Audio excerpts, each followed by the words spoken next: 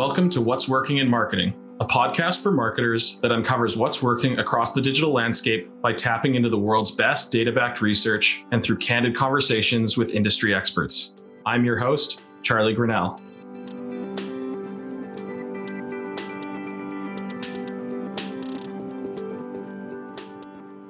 On this episode, I'm joined by David Allison, founder of the Value Graphics Project. David, thank you very much for joining me today. Thanks for having me over. Nice place you got here. Likewise, virtual online, because that is the world that we live in. This is a really exciting episode. I've been following you for a long time. I really appreciate you taking the time. You've always been someone who has had a very strong point of view around the topic that we're going to get in today. And so I'm super excited to dive into our topic around, why demographics and generational profiles are kind of outdated and learn more about value graphics. But I usually start these episodes by going back to the beginning. And so could you kind of just take us back to how you kind of got into marketing and how your career has kind of progressed throughout to get you to where you're at today? Okay. So sort of the personal founder story sort of stuff. Yeah. Okay, cool.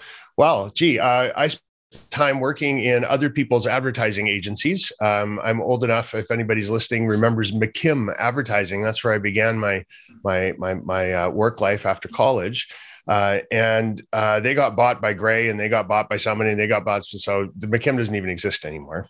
Then I went to work for another place that I don't think exists anymore called McCann Erickson. I think McCann might still be around. I think McCann is, yeah. Yeah. And then it was about that point I ran away screaming and lit my hair on fire and said, get me out of here, and started to work for myself and haven't looked back. So it's been like 30 years now. Wow. And everything from being a freelance copywriter to a freelance project manager, to teaming up with designers and kind of doing little ad hoc agency things. And then at one point I met a designer and we were starting to do all our work together. And so we hung out our shingle and we started a company. We got up to like 30 or 40 people doing kind of traditional marketing stuff, sold that. But that's an important point. We'll come back to that. I sold that firm about 7 years ago and started to try and answer a big, juicy question that led me down the road to putting the Value Graphics Project together. Interesting. And so speaking of value graphics, I kind of want to just dive right in. Can you kind of just set the stage as what is value graphics? I think most people listening to this podcast have heard about demographics and psychographics. You've been very vocal online about value graphics. So yeah, what is it? How do they compare to demographics and why are they important? It's kind of the third leg of a three-legged stool. And that's maybe a great way to start talking about this. Demographics are a really important tool to help us understand the people that we're trying to talk to in a target audience. But all they do is describe what those people are. If they're male or female, rich or poor, young or old. Where we've been going wrong is we also think that it tells us who those people are. And if you just think about that for a moment, let's think about Generation Z. Everybody's running around right now going, they like this and they hate that, and they'll respond to this and they want this and they want that. You know what? There's 46 something million Gen Z in the United States alone. And you're trying to tell me that they all want this or they all want that. It's some kind of big giant hive mind of humanity. That's just, forget the data. It's just a ridiculous proposition to think about it, or that all men are like this, or everybody who earns $100,000 a year is like that. It's ridiculous. All it does is describe what people are. Mm-hmm. Then we look at psychographics. Psychographics, billions of definitions out there for what it means, but my favorite is what's happened so far. So if people bought 3 products in a row over this period of time, do they feel this way about that brand, or did they have a good experience or bad? All that kind of stuff. We've been collecting this like crazy people for the last 15 years and giant piles of historical data, because as soon as you can write it down, it's historical. They already did that. But what we don't have, so that's the second leg of the three-legged stool, demographics, psychographics. What we don't have is a way to understand what are people going to do next. And that's what value graphics is. And it's based on decades of behavioral science research, which I'm not into. I didn't do this. Other very smart scientists and people all over the world in psychology, neurology, sociology. They've been studying this forever, that the way to understand what people are going to do, how people are going to make decisions, where their behaviors come from, is to understand their values.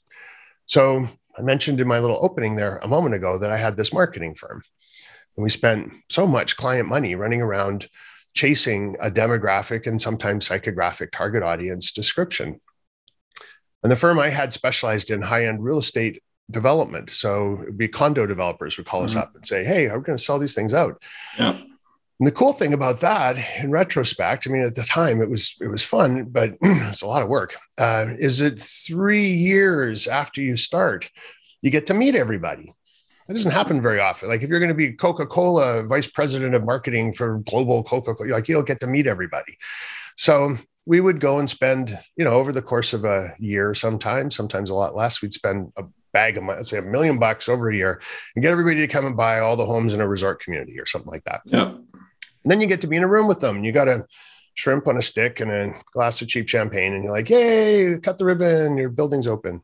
And we look around the room, and every single time we did this, about 10 or 15% of the people in the room resembled the target audience description that we'd started with.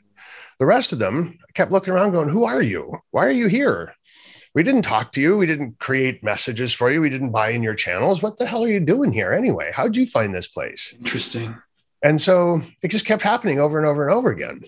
But, it's boom, boom times real estate. It was like everything. So we just kept doing it. And we just kept noticing it, though, over and over and over again.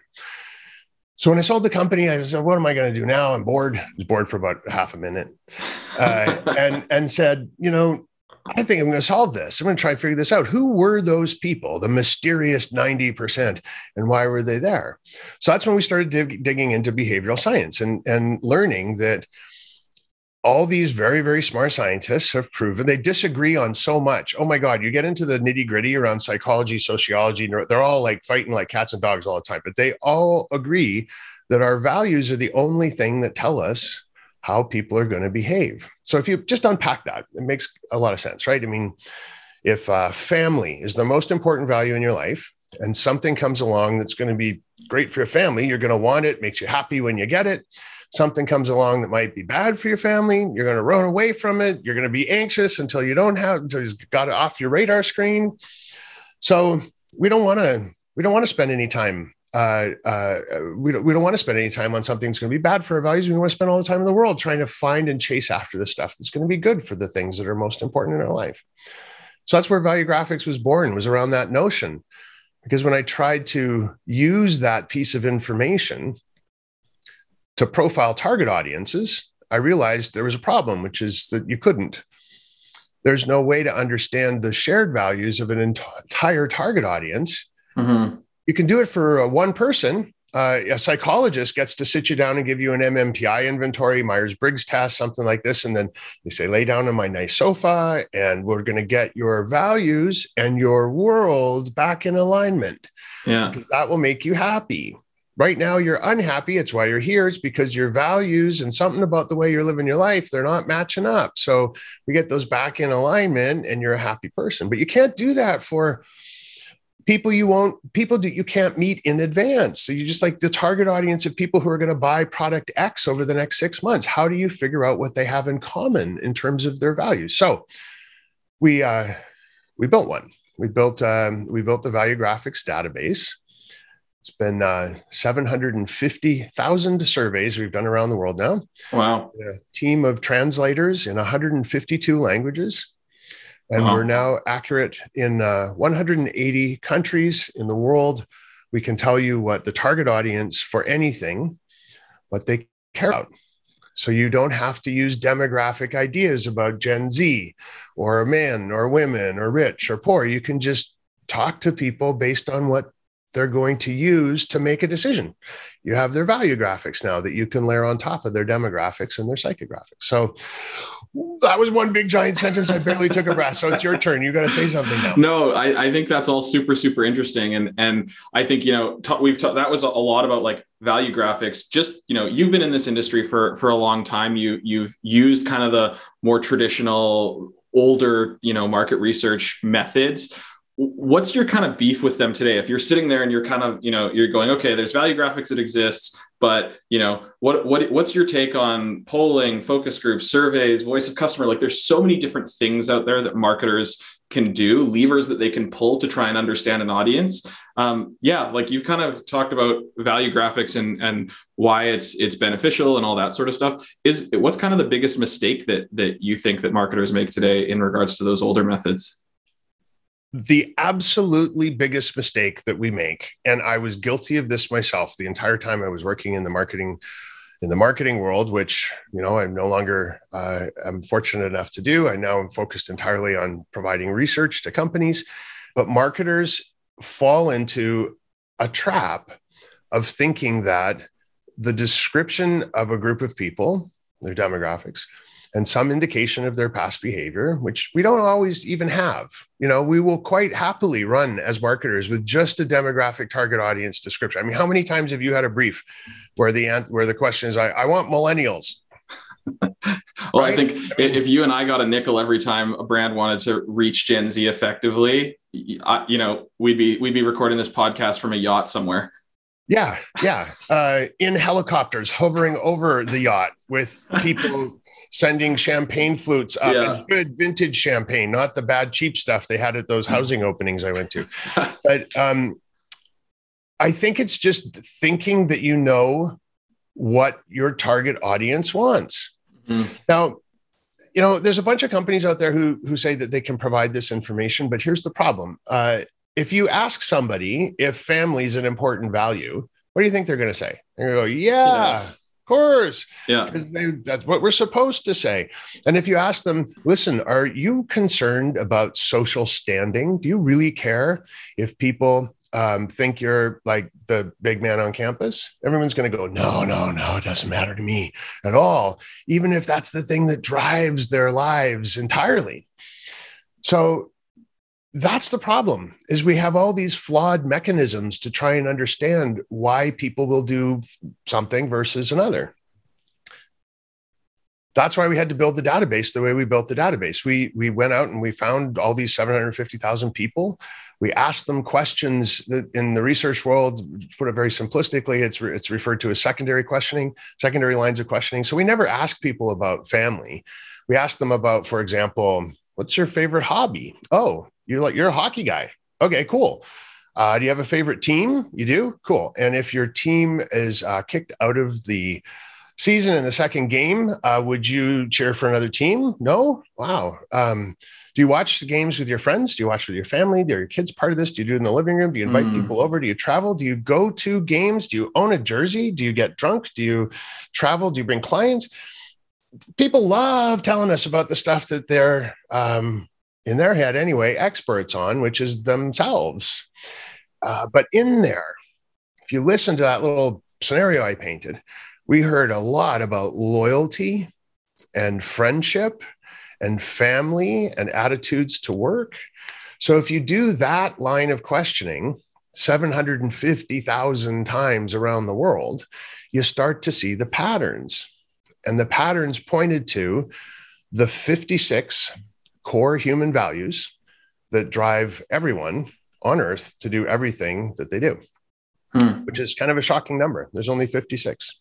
There's more keys on a piano keyboard than there are values that determine every human behavior, action, and emotion. It's kind of cool. That's fascinating. I've never thought about that. I guess that's kind of similar to storytelling, right? It's like every story, there's like 7, I'm probably butchering this, but it's like there's 7 storylines and then they just kind of go out from there. Yeah, exactly. It's remarkable. I mean, part of the story we tell when we're talking about how we decided to do this is that we realized there was no tool to profile a target audience as something as broad as a target audience. So we looked for a model and we turned to the Human Genome Project. And the Human Genome Project collected all the various component parts that are necessary to understand what it means to be a biological human. It's like 3 million. And depending on which of those are in your particular DNA fingerprint, you're going to be tall or short or black or white, or, like you and I, our hair's gone or our hair stays. I mean, all that stuff gets determined by those component parts and how they rank out. So we thought that's what we need to do. Let's go collect all the component parts that are necessary to understand the software that runs those humans.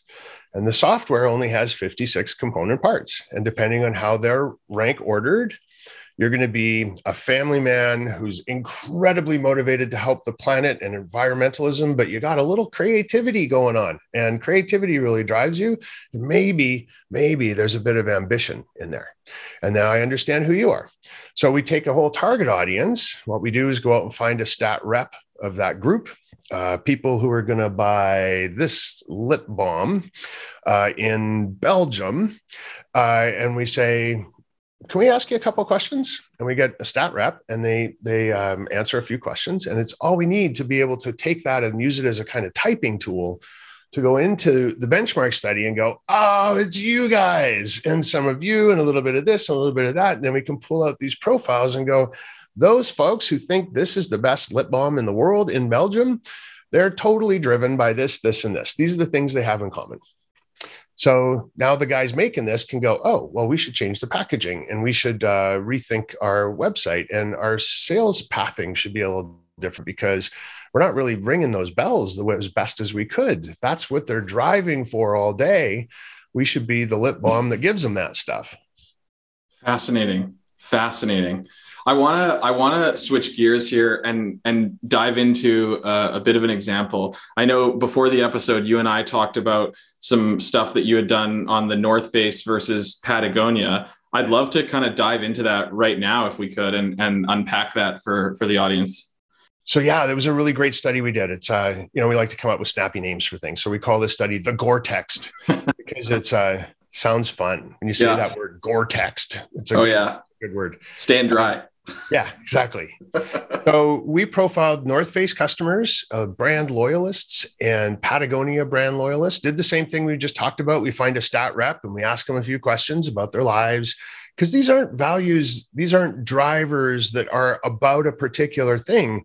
It's about how they live their lives. And as a result of how they live their lives, they are Patagonia customers or they are North Face customers. So the stuff that we know about these people could easily apply if someone else wanted to come along and say, I want to attract a whole bunch of North Face customers. What are they all about? Well, here's their values. And now you know how to talk to them and get them to maybe come and buy from your new brand that you're trying to start in the space. So let's take a look. This is a pretty classic value graphics chart. I don't know if I'm hoping that in the final version of this, it's big enough that everybody can see. Yeah. This is what we call a range plot chart. It compares the top 10 values of North Face fans to Patagonia fans. Now, this is like super surface level stuff. For each of those brands, we have segments, and the segments have slightly different values, and et cetera, et cetera, et cetera. But just for the sake of a fun little conversation today, let's look at North Face. And randomly, I've chosen a couple values that seem to kind of stand out to me around what I know about North Face people. It's very anecdotal, but it seems to be showing up here in the data, right? Yeah. So belongingness, massively more important. They want to feel like they fit in, like they're part of the crowd. Like, this is why North Face people buy more North Face, because they want to see other people wearing North Face, and they want to know that they're part of the crew that's wearing North Face. And that's more important than it is to the Patagonia people. And then creativity and self-expression. I mean, everybody has their own opinion around this, right? I mean, I'm just being anecdotal around this, what this data indicates. But here in Vancouver, where we live, there's all kinds of film crews because it's Hollywood North. And every time I walk by a film set, everybody outside's wearing North Face. It's like the de facto brand for the film industry. So there's a little anecdotal piece of information that backs up, because look, the Patagonia buyer, they don't have any creativity or self-expression showing up in their top 10 at all. It's just not an important thing to them. So we got these people who are very intent on wanting to be part of the crowd, and they see themselves and they're very attracted to anything that's about creativity and self-expression. There's a bunch of other stuff in here too, but we're starting to already get a bit of a profile for who these folks are. Now, if you were the North Face Vice President of Marketing, you'd be able to go, That program we're launching in 6 months, where we're doing a sponsorship of a film festival that's all about mountain climbing. In fact, the Banff School of the Arts has a mountain film festival.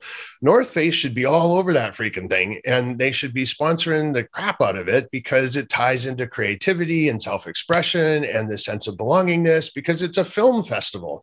How can you, I don't know many other opportunities where you can see Gore-Tex and film festivals linking up in a way that makes sense based on data. Yeah. You know, this data is more accurate than you need for a PhD. I mean, this is the real deal. This North Face should be paying attention to this. Yeah. So then if we look at the Patagonia buyer on this slide, so I picked out a couple here that, again, meet my criteria of what I know about Patagonia, but we can see it showing up. Personal responsibility is a value for people who live their lives seeking more personal responsibility. They want to be the ones who get stuff done. They want the keys to the car, and they want to know that what they're doing is moving the needle. Now, we see this value show up. Remember, there's 56 that could be here, but we see this value show up anytime we're dealing with environmental brands. People who are environmentalists want to feel like they are taking steps personally that are helping the planet. They want to know how they can recycle today, how they can reduce their carbon footprint, how they can take personal actions to make the needle move, more than they're interested in giant, let's all contribute and, stop the glaciers from melting. Sure. But how can I do something today that will stop the glaciers from melting? Yeah. That's what motivates them. So we see that showing up for Patagonia. And then we see loyalty. I don't know anybody more loyal than Patagonia fans. They're just like, everybody else sucks. Patagonia is the only brand that's doing things right. And then harmony. They think that, harmony is a fun value. It's for people who understand that we don't all need to be on the same page all the time. Yeah. Like harmony is about 3 or 4 notes on the piano that sound better together because they're a little different, right? Yeah. As long as they're the right notes. So I'm getting a really great picture of this Patagonia person based on this data compared to the North Face person based on their data. And you can see on this chart that if I was a third company going, I want to steal these guys, I want their clients to come to me. Well, I'd be looking at the places where the dots are overlapping and saying, well, gee, what can I do about health and well-being? How can I crank my online thought leadership, my digital marketing, my content creation to be the Gore-Tex brand that's all about health and well-being? That'll attract both of these guys without them even knowing what hit them. Yeah. So there's a really simple view from 20,000 feet. Yeah. Interesting. I want to dig into a few things. I really like this idea of applying it to something. I think that's something, as someone who worked on the brand side in marketing for many, many years, people listening to this podcast are either working on the brand or agency side, oftentimes I've noticed that it can be difficult for marketers to interpret research into marketing actions or activities. Yeah. So can you just talk through, I kind of have some bullet points here of how would this stuff play into brand positioning or product positioning? How would this stuff play into channel selection, content production, messaging, those sorts of things? Can you just unpack that a little bit? Yeah. So we have a process we teach our clients to use called values thinking. And it sounds a lot like design thinking because I ripped it off from design thinking and decided that I would just kind of hitch my wagon to their popularity. Yeah. So it's basically like design thinking. It's a simple process to make decisions, but instead of keeping design at the center of the decision-making process, you keep values at the center of the decision-making process. So there's a thing we teach, and it's like a 4-step process, and there's nice, pretty little charts and stuff, but basically it boils down to this. What you're trying to do is find the intersection between what you got and what they want. So, you've got all these product benefits, you've got all these opportunities to talk about various features or advantages that your product can offer. How can you line those up and overlap with what's going to drive the decision? And you find that sweet spot in the middle, and that's where your brainstorming begins. So no matter what the question is, what should today's blog post be? How can we position a new spin-off brand? How should we answer the phone? What's our human resources hiring practices all about? If you make the decision based on where what you got overlines with what people actually, can we swear? What people actually talk about?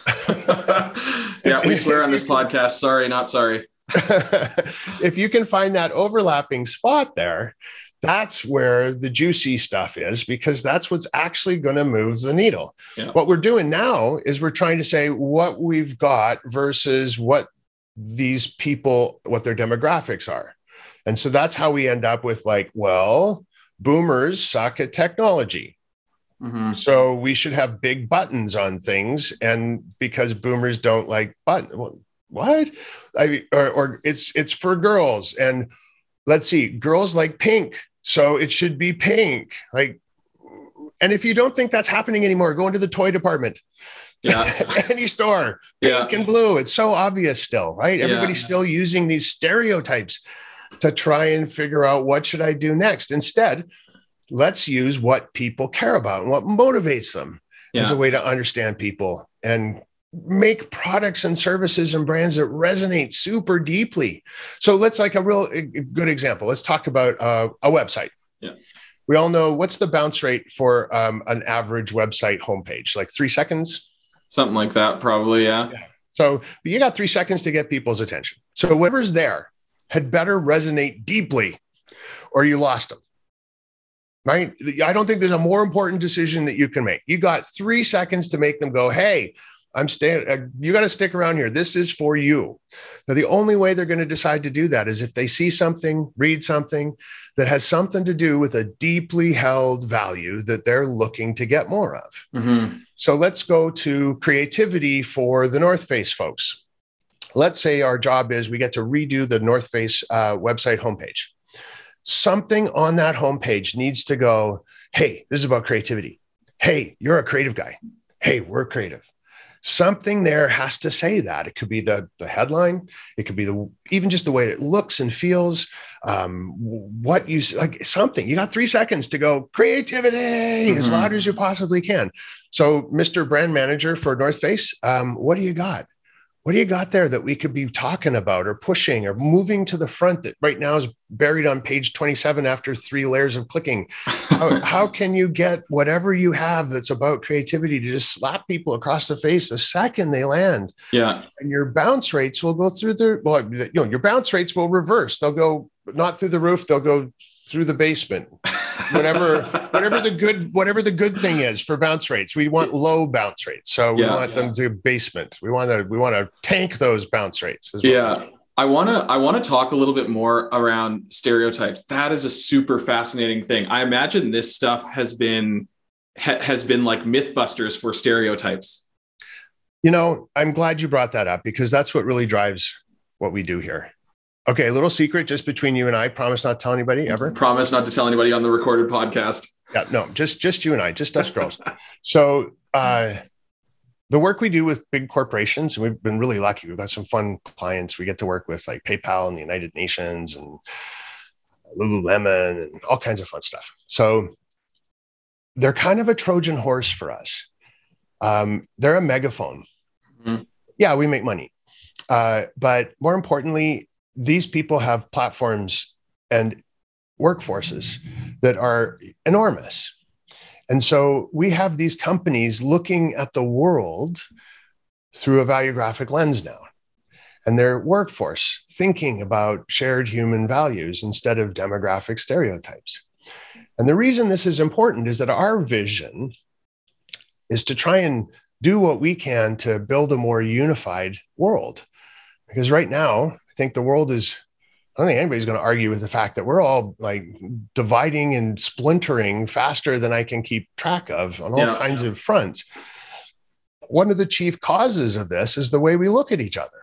Yeah. We look around and we go, well, they're not like me. Those people are not like me. And we're using these surface level ways to understand each other that are based on, black versus white, rich versus poor, young versus old, gay versus straight. And when every single product or message begins in a boardroom with a conversation about gay versus straight, black versus white, young versus old, rich versus poor, no wonder we have this divided way of thinking about the world. Now, here's the thing about those divisions. It's not only this kind of binary divisiveness, but those stereotypes that we end up falling back on we laugh at some of them, like millennials and avocado toast and boomers and technology and all that kind of stuff, right? Yeah. But there's others that are far more insidious that we don't even realize. And they're the fuel for racism and sexism and ageism and homophobia. So the beautiful thing about embracing a valuographic perspective on people, not just your target audiences, but people in general, is that you can be far more effective at work because this stuff is actually based on behavioral science. And you can also contribute to making the world just a little bit of a better place by helping to reduce our reliance on those demographic stereotypes. So I don't know that that's what you were looking for. No. But welcome to my brain. That's what you got. But I'll give you a demographic stereotype buster. I'll give you a fun stat to take away. You mentioned Gen Z. We're all running around right now talking about, oh, Gen Z this and they that, and they hate this and they love chocolate and they want everything to be fun and they blah, blah, blah. All this stuff, these studies coming out all the time about what Gen Z wants. Yeah. B2B and B2C. So apparently there's ways that you have to deal with Gen Z in the workplace because they're different than everybody else. It's all nonsense. It's all nonsense. All of it. So we look around the world now. Remember, this stat rep we've built for the population of 180 countries is more accurate than you need for a Harvard PhD. And we've tracked what people actually care about, what their core human values are, what really matters to them. And we look at a demographic cohort like Gen Z, and they agree with each other on any of that stuff 13% of the time. So that means they're only similar to each other 13%. So that means, what is that? 87% of the time they disagree on everything. How can you target them when they're that? They're not a cohesive group at all. And then we look at all the other demographic labels: gender, income, marital status, number of kids, all that stuff, and we average it out for the entire planet and go, okay, how often does anybody in one of those buckets agree with or look like? Not look like, because they could look like, but how often are they, how similar are they to each other inside any one of those buckets? And the average number is 10.5%. So that means 90%, rounding off here, 90% of the money and time you spend demographics with a demographic target audience in your head, driving the way you develop strategies and ideas and brands and whatever, 90% of it's wasted. Now we go back to the story I started with here and talking about the real estate, that room full of buyers. 90% of the people in that room didn't resemble the demographic target audience. Kind of a coincidence. But here's the thing. They were all actually identical because they were all there. The only way humans decide to be a place and do a thing is their values. They were all value graphically identical to each other. We just couldn't see that. What we could see was the demographic lack of similarity around the room. But now we know. In retrospect, hindsight's 2020, right? Hindsight's always 2020. I want to switch gears here a little bit. This has all been super, super interesting. What people who are listening to this, right? Obviously, working with you costs money, working with us costs money. Like, what's something that they can kind of do to get started in thinking this way today? You kind of talked about how you've had a lot of big global organizations who are customers of yours, and like they've started this kind of values-based thinking. What can the average listener who's just sitting there going, okay, David, you're a smart dude. I'm fascinated. What can I do today to start thinking like this? Right. Well, there's 3 ways you can start using values to target people. The first one is to hire us, and we'll pay us a lot of money, and we'll be like so precise. You'll be able to, you can count on it. But it's not for everybody. It takes some time. It takes about 8 weeks for us to generate a report, and it costs some money. So let's assume that's not you, somebody who's listening. The second way you can do this is to buy my book. And I know it sounds like a plug, but anybody who's ever got a book up on Amazon knows that every sale you get like $1.50. So, 1,000 people would have to, and I'd be able to maybe, afford to take a couple friends out for a nice dinner. So it's not about that. That's not why you write a book these days. But in that book, there's a 10-question quiz. And that 10 question quiz I hope everybody will use. Send it out to your own CRM system, write it on little bits of paper and stuff it in shopping bags and give people a coupon if they return it. Like, do whatever you can to get that quiz out to as many people as possible. And you look at the answers and it'll tell you which of 10 chapters in that book your target audience is most similar to. Now, these are the 10 biggest archetypes in the data set. So it's a bit of a ham-fisted tool, right? These are massive archetypes, and no target audience is this simple. They're always going to be a little bit of this and a little bit of that. And there's hundreds of thousands of profiles in the data set. So, but at least you're going in the right direction. I like to say you might be playing the piano with your fists, but at least you're playing the valuegraphic piano and not that broken old, D-stringed cello over in the corner there, the demographic profiling. So yeah, it's a good step. And then there's the freeway. And so there's just 3 questions that we've designed. We call them the 3 telltale questions. And these 3 questions, if you start asking enough people and listen carefully for the themes, not the answers, but the themes that emerge, you'll start to see some patterns in the noise. You'll start to go, wow, my customers, when they answer this question, are always talking about this or that. They're using their own words. They're coming at it from different directions. Now, how do you get these questions out?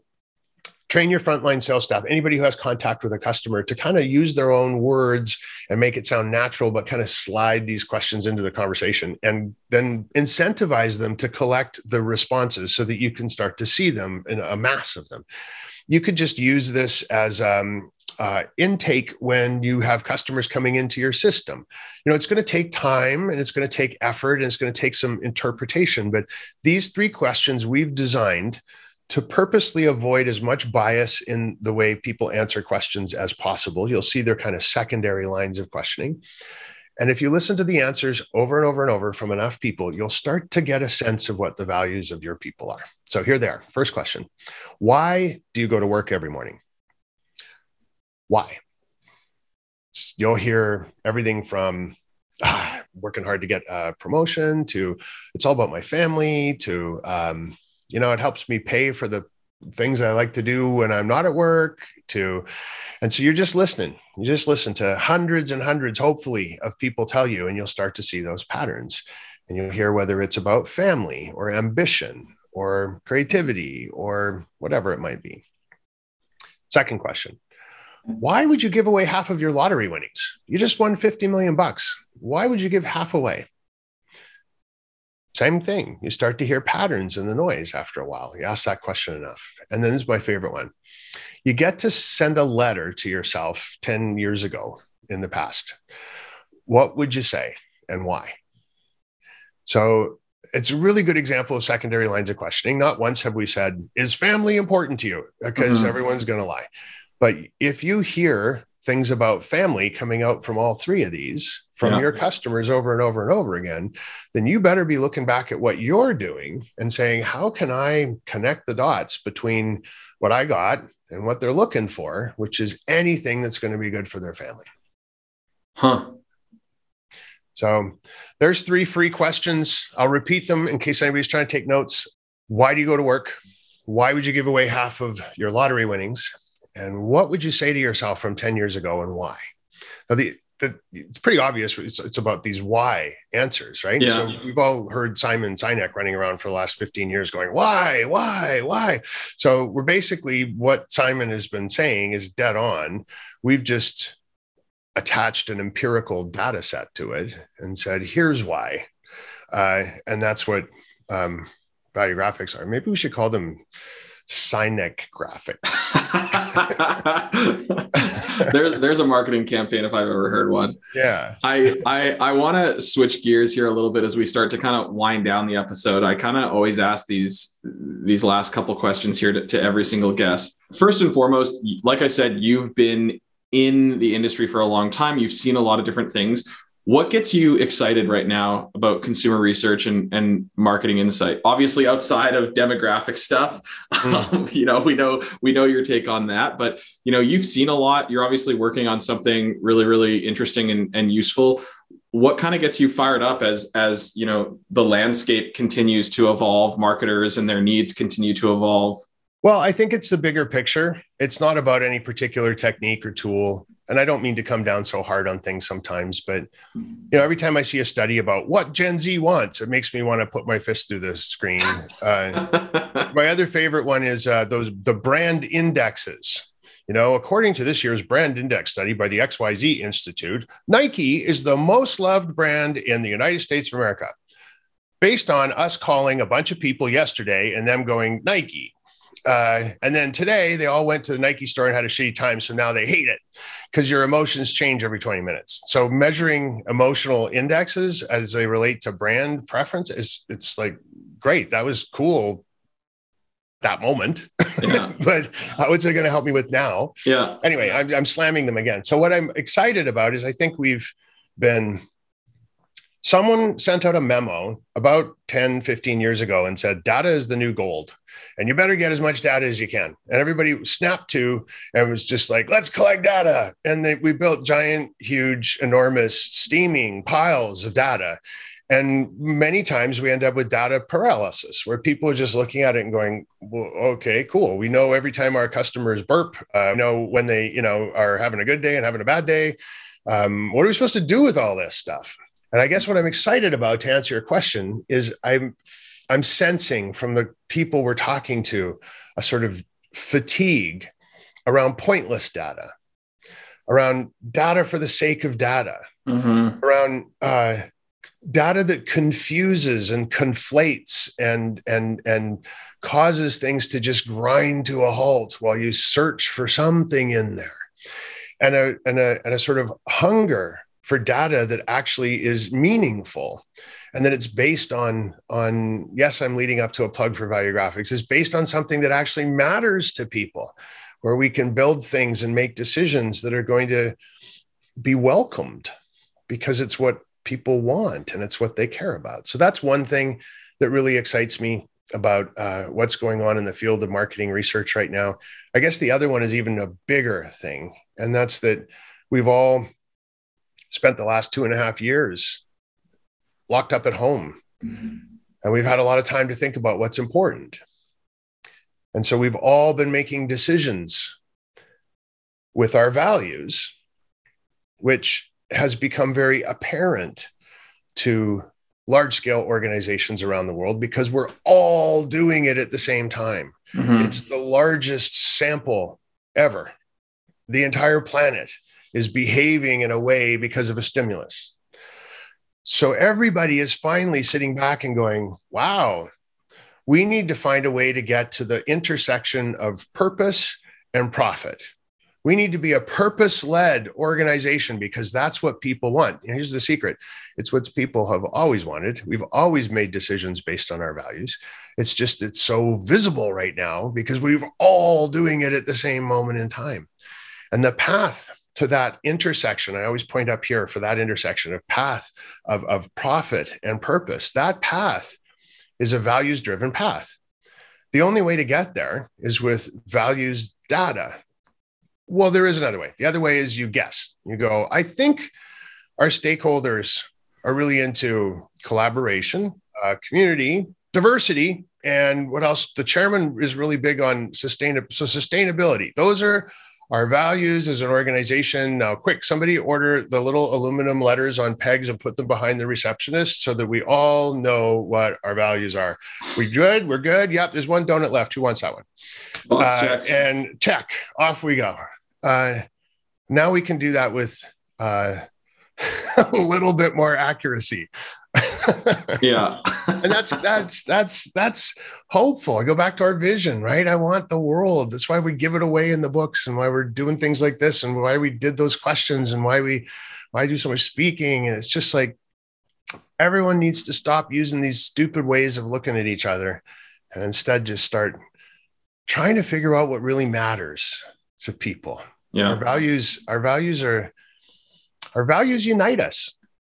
Yeah. They bring us together. Yeah. And right now, we need as much of that as we possibly can get. Very well said. Very well said. Okay. My last real hard question for you.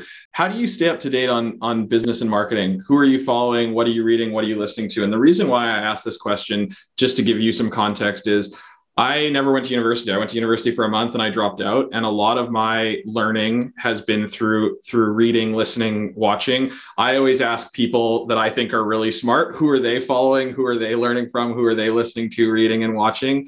Do you have any recent books that you've read other than your own? I guess you're busy writing books, but yeah. Well, if there were any smart people here, I'd ask them for you. But I don't think I don't see any around. But I'll tell you what I think. And that's yeah, I mean, I'm sure everybody gives you nice answers about publications and things, but I'm actually going to point you to a couple of humans that you should be paying attention to. One is a woman named Dr. Martha Rogers. And anybody who's older than me or around my age, or maybe even a little younger than I am, will remember a book that a duo wrote. They were named Peppers and Rogers is the name of these two. And Dr. Martha Rogers is the Rogers of the Peppers and Rogers marketing franchise, if you will. They've written a whole slew of books, textbooks. They speak, they do all kinds of smart things. Dr. Martha is currently a professor at Duke, and she's studying trust and trustability. And it's fascinating. Her basic premise is that in the absence of privacy, which is something that horse has left the barn. We can all try and, kick and scream about that as much as we want, but that horse has left the barn. So what's left?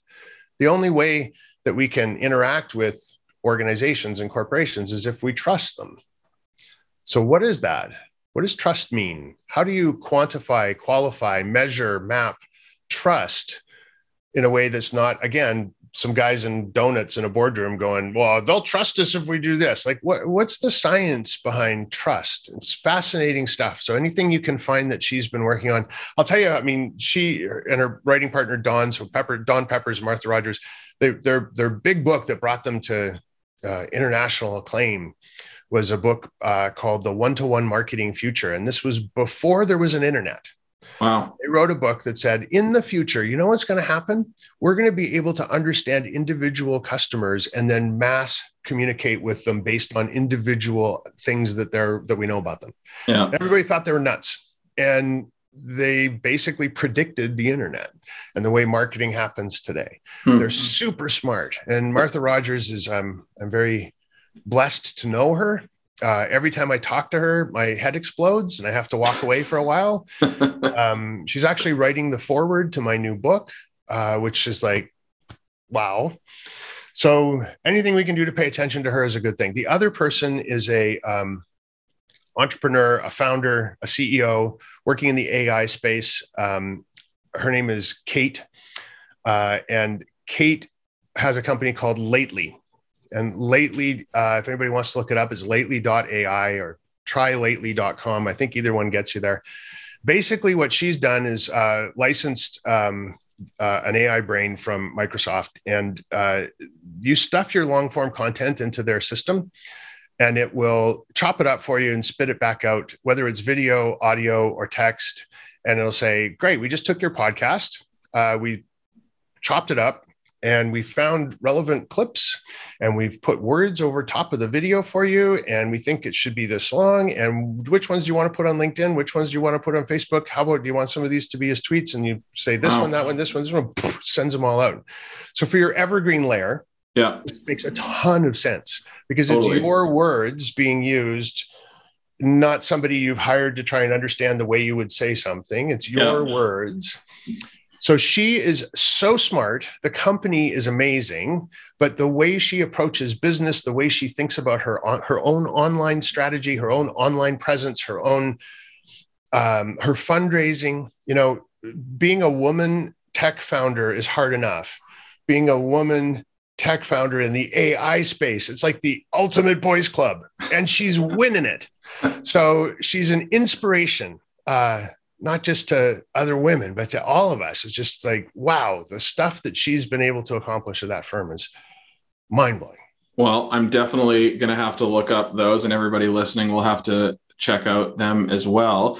Final question, where's the best place for people to get a hold of you online? I'm sure there's going to be tons of questions coming out of this episode. So how can people get your ear? Well, I'm the shyest guy you've ever met. Yeah, you're very quiet. You don't talk very much. I kind of home base is LinkedIn, I guess. I have a little bit of a presence on Twitter and Instagram, but primarily LinkedIn. And then of course, valuegraphics.com. If you want to buy the book, it's I think it's like $16 or something on Amazon. You can choose amazon.ca, .com, .uk, .jp. I mean, whatever you are in the world. There's a digital version, which is even less. I think it's like $5 or $6 or something. That book's going to be replaced by the end of the year with a new one that is more or less the same, except that instead of just being focused on Canada and the US and the data sets for those two countries, it's the data sets for the entire planet. And the coolest part of the book, I think, is region by region, 9 regions of the world. We compare what everybody in that part of the world cares about compared to the next part. So it's kind of like a world tour of what people care about all over the planet. And it's fun. The couple people who've read it so far have said that it's a book they can't put down, that it's like, as you can tell, I like to tell stories. So it's full of stories. It's not a boring book about data. I couldn't think of a worse thing to do is inflict another boring book about business on the world. So I made it fun. Well, I can't wait to check it out. David, thank you very much for your time today. It was really great chatting with you, and we'll have to have you on for another episode again soon. Thanks for having me over. I'm happy to anytime. Thanks, Charlie.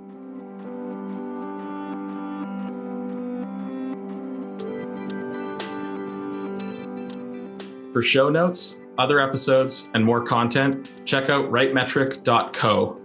If you enjoyed the show, please subscribe and leave a review wherever you listen to your podcasts. Thanks for listening.